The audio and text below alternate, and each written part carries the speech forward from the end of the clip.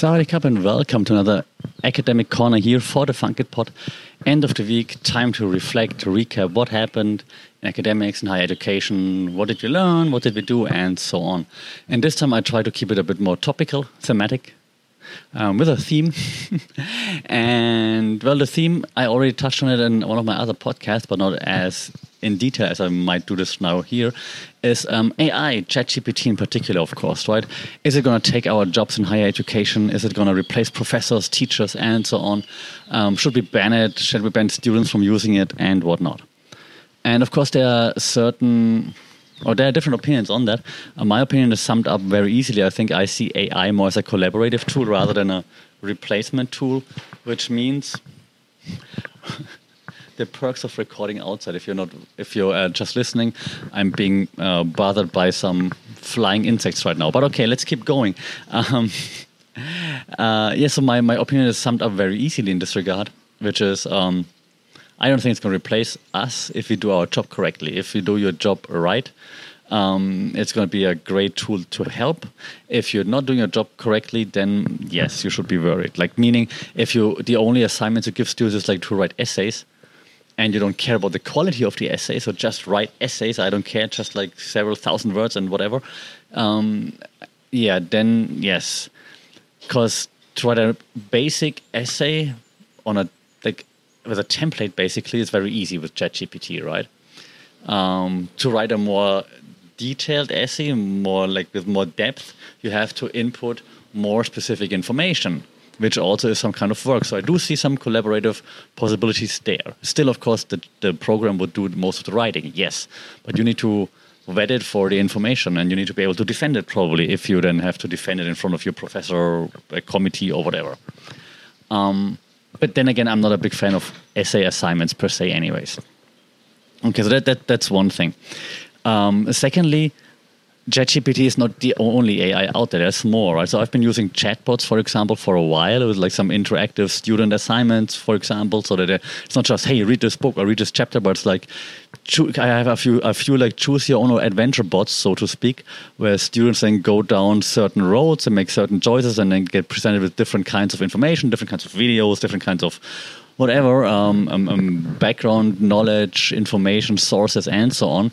And then in the end, they come to different kinds of conclusions. They find different information and then have to present what they found, or have to present a solution based on what they found on those different paths that they took to come to that final destination. When I say final destination, I think of the movie, but you know what I mean, right? So I love doing those things. So I think AI can really help you there. And of course, right now everyone shares like those posts like, hey, if you're only thinking ChatGPT, there are 16 other AI tools that you should know. Yeah, there are many other AI tools out there that you could use. Of this post that everybody shares right now, half of them are terrible though. So ChatGPT deserves the hype to some extent because it's just way better than lots of the other content writers, for example, those content spinners. And it's also something like I'm coming from a digital marketing background, right? So I worked in digital marketing agencies way back when I studied e-commerce, digital marketing, and all those things. So way back when I was at university, when I was a student, this was in the second year or something, we created content spinners, right?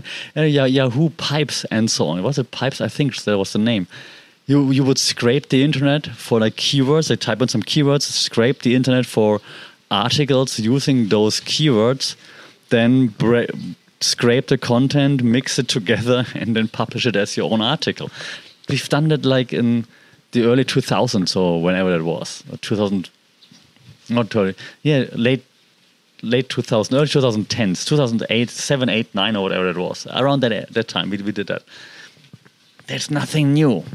So AI has been there forever. Now it's just more mainstream. It's easily accessible. Not only nerds that study the stuff know about it, right? Great. I really don't mind it. I like that Microsoft is pushing it right now with like OpenAI. Now they have the search engine U.com, for example, AI-powered, ChatGPT-powered search engine. I'm not sure how I feel about that. Not because I think it's going to take away from the work or like it's going to replace our teachers. I don't think so. I just not sure how curated or like what measures or what scale are they using to decide which source should be shown in like a study-based search, for example, right? If it's like u.com/study or something for students, then it shows you more study-related sources, but then who decides what's a study-related source and whatnot? So, but it's still interesting to play around with it, and so I'm totally not afraid of it. I saw a tweet today. They said professors will stop complaining about ChatGPT once they understand how they can use it to write recommendation letters. Let's be honest, not funny. B, recommendation letters are a template anyways. Please, I have 3 different templates for very good students or okay students and for students that don't deserve it. Everyone has it. Come on. Well, I don't need ChatGPT for that, right? But ChatGPT for research, I'm not sure. I tried a few things. Maybe I didn't use the right input or something. Wasn't that satisfying. You still have to find your own sources or citations and whatnot. So, you can ask it to do it for you, but then you still have to bring it together.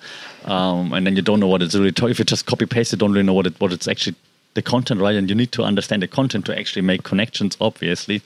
But for some research, some basic research, some guidelines, an outline, some inspiration, it's great. I really don't mind it. I make my students use it in both classes I'm teaching right now. I tell students, hey, your assignment, use ChatGPT to do whatever, and then debate the outcome. What do you think are you satisfied with it? Are you not satisfied with it? Why aren't you satisfied with it? So just so they understand how to use it. So I am not against AI. I think AI is awesome if you use it as a collaborative tool, not as a replacement tool, obviously. I have a few, connections that have a different point of view, that are more afraid of it. They say I teach lots of content creation, for example, then the AI just takes over my content creation. I saw an article on The Guardian where the author complained that the AI wrote the article. It would take him a few hours and would earn him £500. The AI wrote in a few seconds.